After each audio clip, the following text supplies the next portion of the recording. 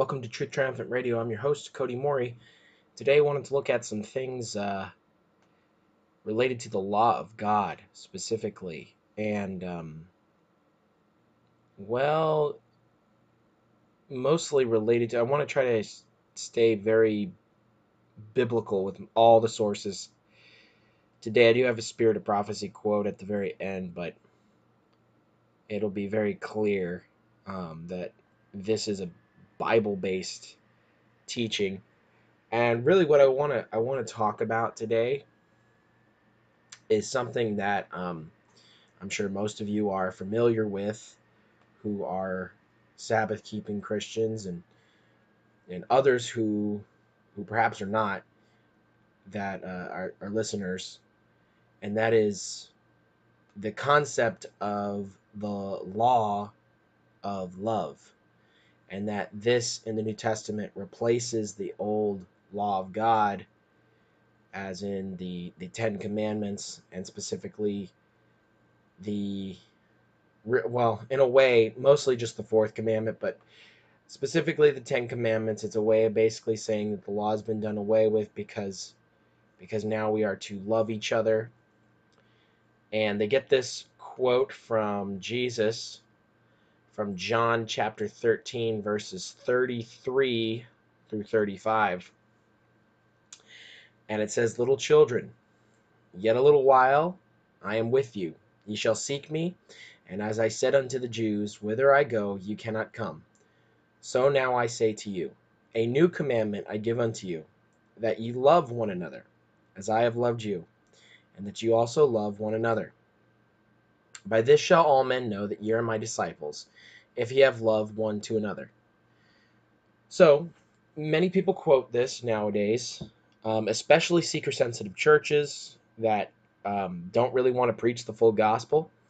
And they talk about just loving people. And what does that mean when you love people? Well, you just simply accept them for who they are. Don't tell them about, at least this is the way it gets translated nowadays. You don't talk about the sin problem. You don't really talk about repentance. No, you might a little bit, depending on which church you're in. But this is a big time megachurch teaching that you'll find in a lot of different megachurches. And it's basically that you don't focus on the sin problem as much. You dumb that down. Yeah, like as I said, depending on the church, there might be asking for forgiveness and repentance and things like that, but not a repentance in the sense of actually turning away from the sin, but just simply acknowledging that it's there and giving it to God, which of course, any one of us could agree is a step. If you're going from heathen to Christian, it's a step in the right direction. However, is that what the Bible teaches?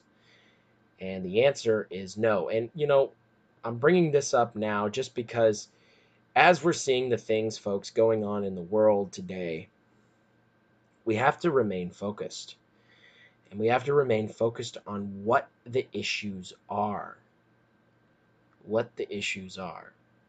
The issues are not all these side issues that are plaguing Adventism today and other churches and plenty of other independent and mainstream churches alike. All these different distractions and arguings with each other about these side doctrines, which I talked about in depth last week. So it's important for us to stay focused on what actually does matter and what actually is coming down the pike. And the fact of the matter is, whether you don't have a conviction for the Sabbath at this time, or you are convicted about the Sabbath and you're listening, the final events on this earth's history are going to be all about God's commandments. I'll prove it to you. I'll prove it to you with 3 verses from the book of Revelation. First one's in chapter 12. The first one is in chapter 12 and verse 17. It says, "And the dragon was wroth with the woman, and went to make war with the remnant of her seed, which keep the commandments of God and have the testimony of Jesus. Now, without going into the testimony of Jesus portion specifically here, just focusing on the commandments side, you could see that God is identifying his true people as those which keep the commandments of God. Now, what are the commandments of God? Well, the commandments of God are the commandments of God, right? I mean, they're the 10 commandments. So let's jump forward to Revelation chapter 14 and verse 12. The final word surrounding the third angel's message here. It says, here is the patience of the saints. Here are they that keep the commandments of God and the faith of Jesus. So, God's last day people, again, they keep the commandments of God. Another highlighting it again. Now let's jump forward to Revelation chapter 22 and verse 14. And it says, blessed are they that do his commandments, that they may have a right to the tree of life and may enter in through the gates into the city. So, in other words, the people that live in the New Jerusalem and will be partaking of the tree of life, therefore inheriting eternal life perpetually by partaking of that tree of life, they are the ones who do his commandments. So this is a very important thing. Remember, Jesus said in John chapter 14, verse 15, he says, if you love me, keep my commandments. Now, the people that talk about that, oh, well, that keeping the commandments, that all that means now is loving people. You know, you don't want to offend people by having crosses up and things like that. A lot of things you see in these seeker sensitive churches, and they end up getting a lot of people to go, right? Don't they? I mean, you see that they become mega churches. They have thousands, sometimes tens of thousands. I believe Joel Osteen's really somewhat prosperity gospel there. Well, not somewhat. It is prosperity gospel. He's got something like 70,000 people. It's basically a stadium when he has one of his sermons. Now, I don't know how many of those seats are actually full at any given time, or if they all are. But that's a lot of people. So that message really attracts people. Because what are you doing? You're offering people salvation without requiring anything from them in I don't know how to word it. I guess in return. I mean, we know that you can't do anything to be saved. It is a free gift. And now that's a fact. However, God does not give you the free gift of eternal life and expect you to continue to, let's say, I mean, to put things in perspective, let's say somebody's a serial murderer, right? Now that's a very harsh exaggeration, right? But let's say someone's a serial murderer and they accept the gift of eternal life and then they continue doing that. Are they going to be saved? Well, of course not. Now, the person that's talking about the law of love, they might say, well, he's not loving people by killing them. Well, maybe he is in his own way. And now that there's truth to that in the sense of you can flip that right back on people and say, well, you know, if you really love people, you will tell them about the sin problem. You will warn them about sin that might be in their lives that are creating a void between them and their maker. However, let's actually look at scripture. Let's look at the gospel and see what it has to say in regards to God's love and God's law. So let's turn to Luke chapter 10 and verse 25 through 28. And it said, and behold, a certain lawyer stood up and tempting him, saying, Master, what shall I do to inherit eternal life? He said unto him, what is written in the law? How readest thou? And he answering said, Thou shalt love the Lord thy God with all thy heart, and with all thy soul, and with all thy strength, and with all thy mind, and thy neighbor as thyself. And he said unto him, Thou hast answered right. Do this, and thou shalt live. So, a couple things. First off, someone asks Jesus directly. Think about this. They ask Jesus directly. This is in New Testament times, right? When he's doing away with the law, supposedly, right? This is his perfect opportunity to say, just love people, right? But that's not what he says. What does he say? How does this individual to inherit eternal life? He says, what's written in the law? And he places the responsibility on him. He's like, what are you reading? What's your understanding? What do you see in that? How readest thou? And then this lawyer, he answers and he talks about love. Think about that. So there's a law and there's love. He says, Thou shalt love the Lord thy God with all thy heart, and with all thy soul, and with all thy strength, and with all thy mind, and thy neighbor as thyself.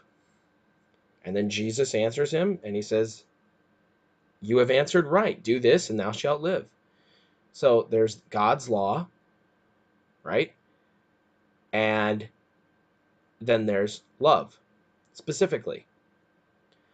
Now, someone might say, well, yeah, you got to love God and love other people, but that doesn't mean the 10 Commandments specifically. Well, we got to understand what that means according to Scripture, because it's not what it means according to me or according to you. It's what it means according to the gospel, according to the New Testament and the Old Testament. So there's actually another example of a similar scenario that happens in Matthew chapter 22.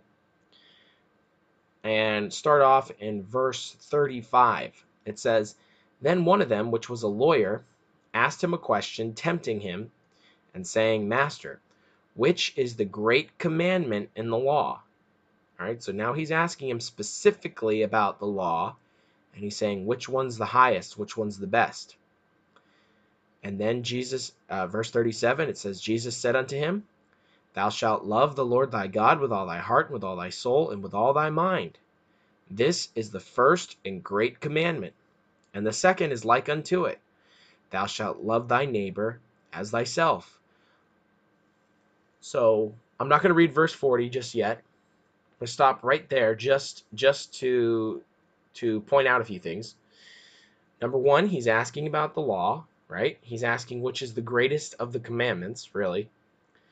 And Jesus answers him by talking about love again. And he talks about that great commandment found in Deuteronomy. Thou shalt love the Lord thy God with all thy heart, and with all thy soul, and with all thy mind. And then he says, this is the first and great commandment. The second is like unto it. And this is mentioned in Leviticus. Thou shalt love thy neighbor as thyself.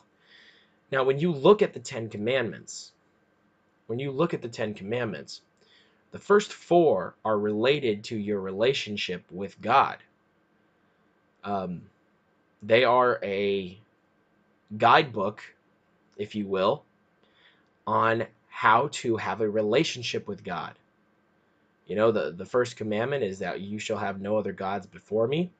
The second commandment deals with idols. The third commandment deals with taking the Lord's name in vain.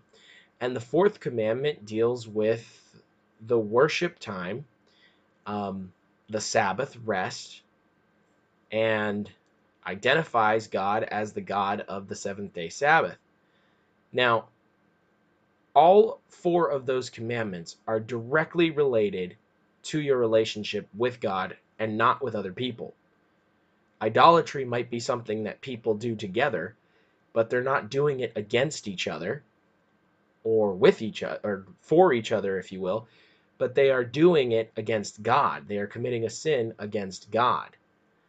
Now, the second table of the law has to deal with our relationship to each other. So one is a vertical relationship, right, between you and God, and the other ones, which are quite a bit shorter, are a horizontal relationship. In a way, it kind of forms a cross if you think about it.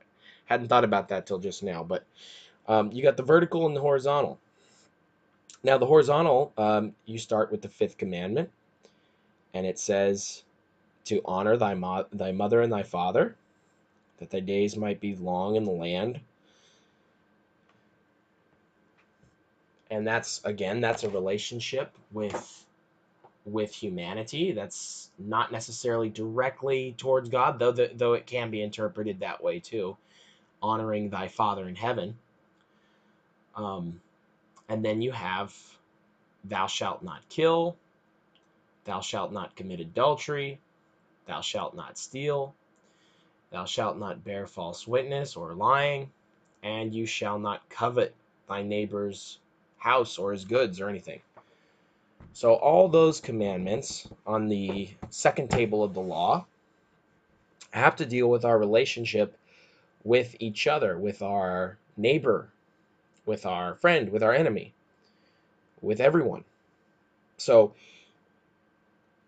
it's important for us to keep that in mind, because when Jesus is explaining this, the great commandment, he's actually explaining all 10 of the commandments.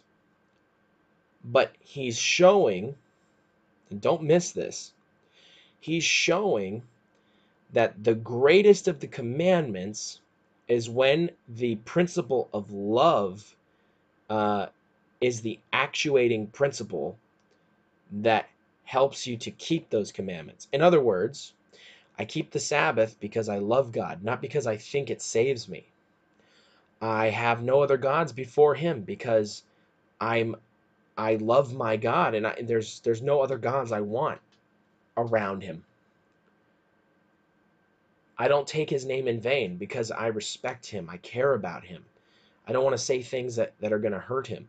I don't commit idolatry because I don't want to break his heart. See, thou shalt love the Lord thy God with all thy heart, with all thy soul, and with all thy mind. And Jesus says that's the first and great commandment. That's the starting point. Next, because of your relationship with God and the love that burns within you, then you're able to be filled with God's love and then give that to your neighbors, to your friends, to your family, to even your enemies and those that want to persecute you. And then the actuating principle, which will make you honor your mother and your father. They'll make you not want to kill, not want to steal, not want to commit adultery, is that you love humanity, you love your neighbor as yourself, right? Because if you think about it, if I love somebody, am I going to kill them?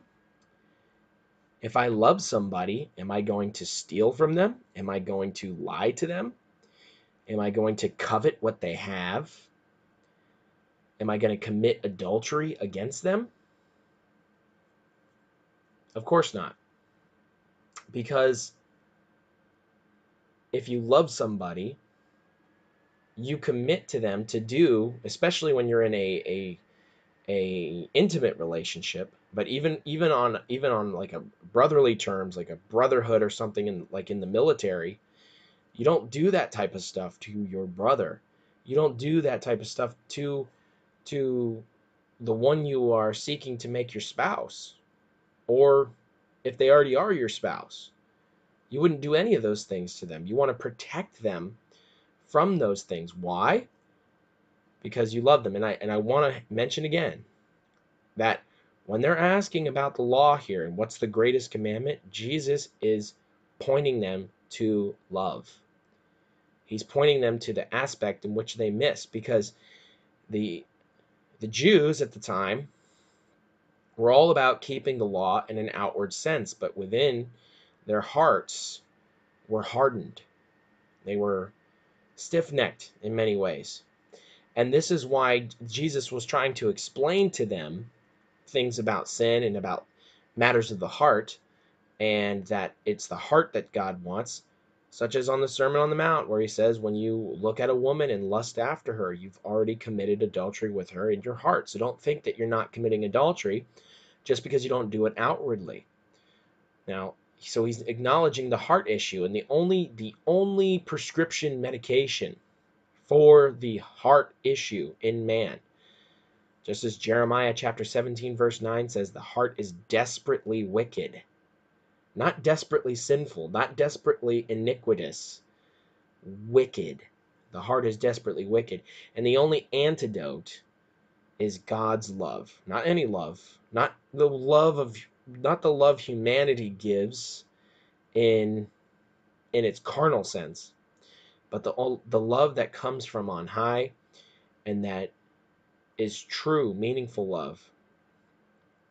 A type of love where somebody would be willing to lay down their life for their friends. That's what no greater love is. Now I'm going to read verse 40, and this puts things in strong perspective. So just to back up a second, Jesus was asked, what are the great commandments? He lists that you shall love the Lord thy God with all your heart, with all thy soul, and with all thy mind. He says that's the first commandment, and the second's like unto it, thou shalt love thy neighbor as thyself. Then it says this, on these two commandments hang all the law and the prophets. So in other words, the entire Old Testament is in agreement with this teaching that he's talking about.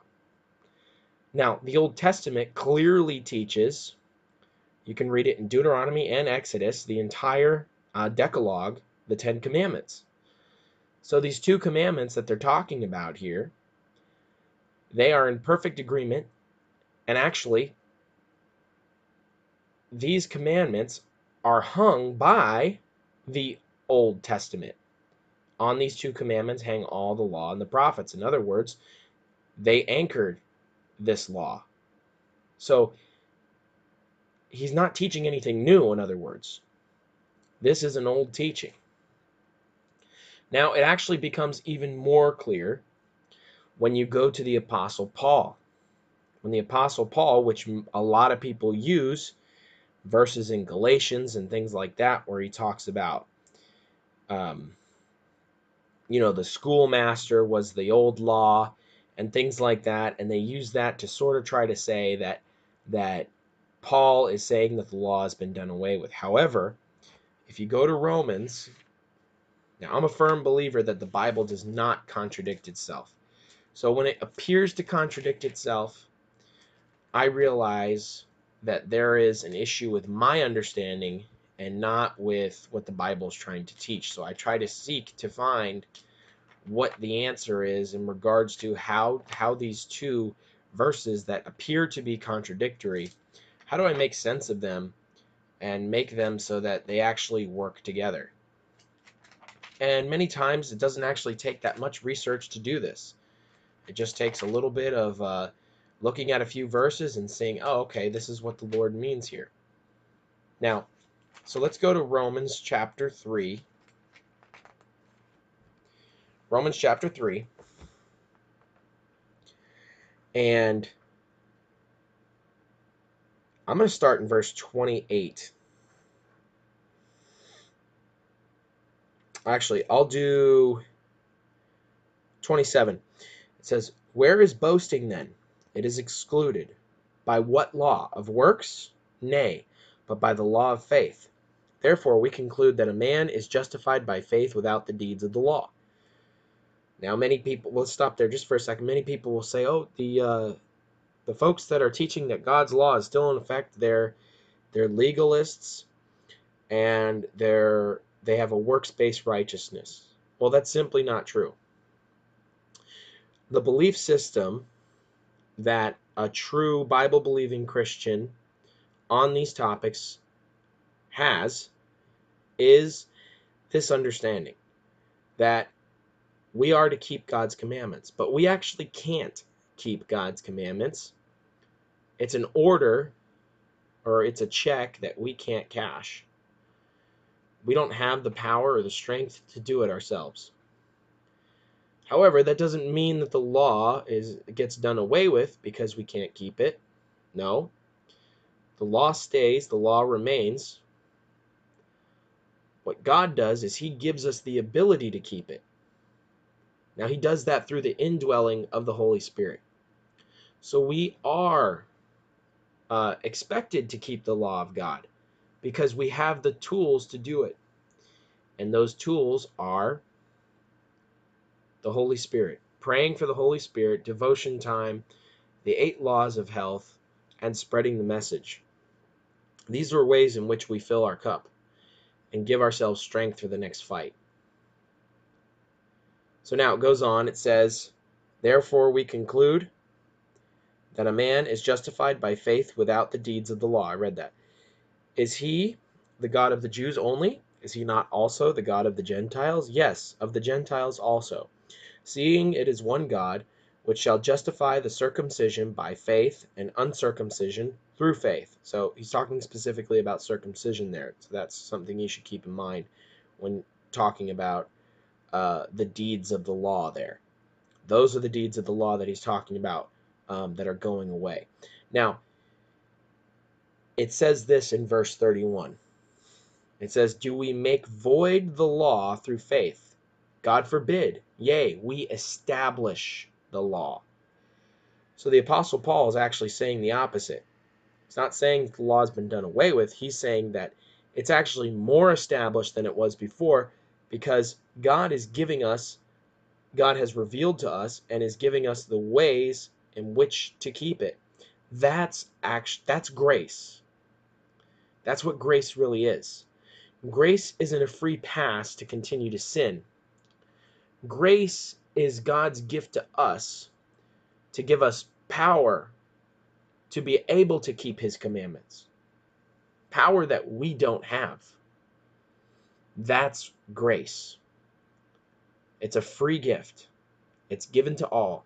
None can boast. None will be in heaven boasting, saying, oh yeah, I did so good. I kept the law and did this and that, because it doesn't work that way.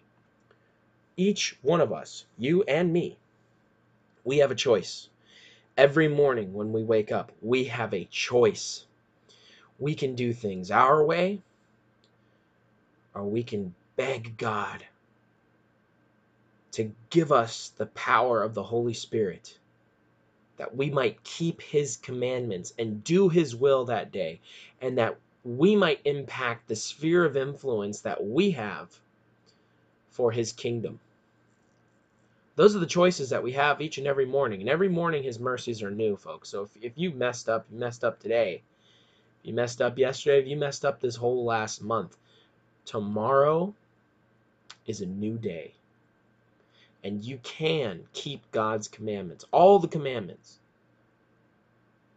by simply asking him for the ability to do so, asking him for the grace that you lack in power to be able to keep God's commandments. Now that's not works-based righteousness at all, because it's not you doing the work. It's the indwelling of the Holy Spirit that is empowering you to be able to obey God. That's mind-blowing stuff, isn't it? I think that's such a beautiful message, because if you think about it, what a dead message it is to say saved in sin. Now, some of us might hear that and say, oh man, that's awesome. I can continue to sin and not feel bad about it. But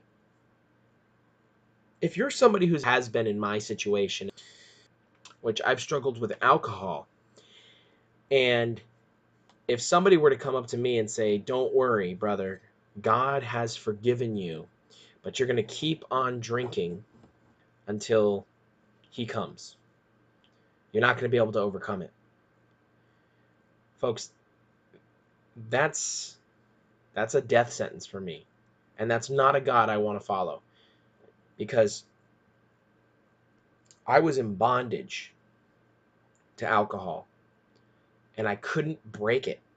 I'm telling you, folks, I tried with all my might to find different hobbies, to find ways to try to distract myself, to bog myself down with all sorts of extra work and everything so that I didn't have time. I still found a way to do it. And I used to get so mad about that. I remember getting so mad when I was in the Marine Corps because I would think about drinking. I would think about drinking. This happened a number of times. In the afternoon, I would think about drinking around lunchtime or something. I was like, maybe I'll drink tonight. And I would get so mad because I knew that there was nothing that was going to stop me from drinking that night, even though deep down I really didn't want to. So folks, that's a dead message. But our message, the gospel, is this. The true message that the Bible teaches is this. Christ came to save sinners, just like you, just like me. He came to forgive our pasts and to give us a new life, a life with him. He's paid the price for our sins. He's offering full forgiveness. He wants to cast our sins as far as the east is from the west. But he's not done there. He doesn't want sin to reign over us anymore. He doesn't want us to be slaves to sin anymore. He gives us the grace and power to be overcomers of sin, to not be enslaved to Satan's temptations and devices anymore. He gives us the power to be the sons and daughters of God through grace and the indwelling of the Holy Spirit. Let's take a look at a couple more verses that we're running a little bit over time, but I think this is important. And it really nails I think this one puts the nail in the coffin. Not this particular verse, but a couple ones coming up, and we'll just close out after Romans. But Romans chapter 6, in verse 1, the Apostle Paul, again, what shall we say then? Shall we continue in sin that grace may abound?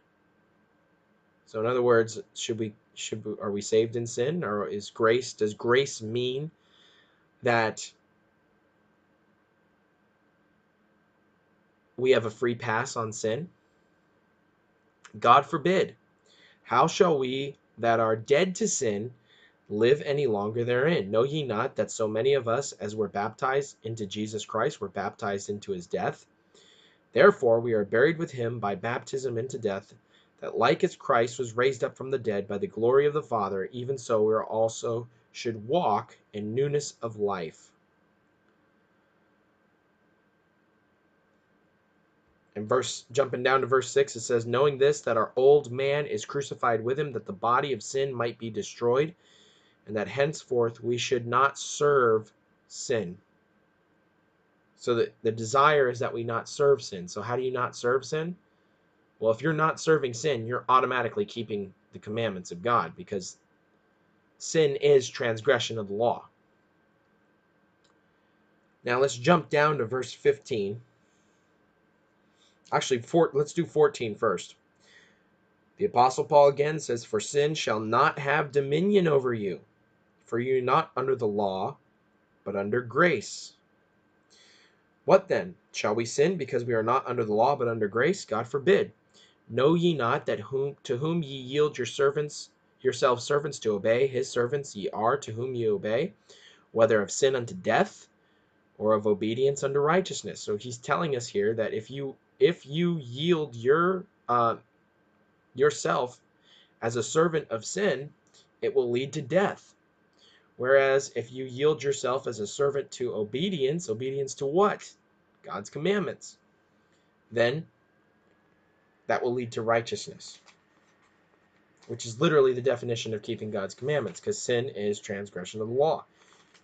Now, this is the nail in the coffin to the idea that the law has been done away with and that we are just simply to love on people. Because the Apostle Paul, in accordance with and in full agreement with Jesus in the Gospels, the Apostle Paul points out in Romans chapter 13 what the law of love is. Listen carefully. He says in verse 8, owe no man anything but to love one another, for he that loveth another hath fulfilled the law. There you go. The law, that's what the law is, right? He who loves another hath fulfilled the law. Now, verse 9, he goes further and he actually explains what that means. He says, for this, thou shalt not commit adultery, thou shalt not kill, thou shalt not steal, thou shalt not bear false witness, thou shalt not covet. And if there be any other commandment, it is briefly comprehended in this saying, namely, thou shalt love thy neighbor as thyself. Loveth worketh no ill to his neighbor, therefore love is the fulfilling of the law. Now, he's saying love is the fulfilling of the law, and then what law does he describe? Where is it written, thou shalt not commit adultery, thou shalt not kill, thou shalt not steal? It's not in the law of Moses. It's not in the sanctuary services specifically, but it is in the Ten Commandments. Therefore, the keeping of the Ten Commandments is the fulfillment of the law of love, specifically. Isn't that interesting?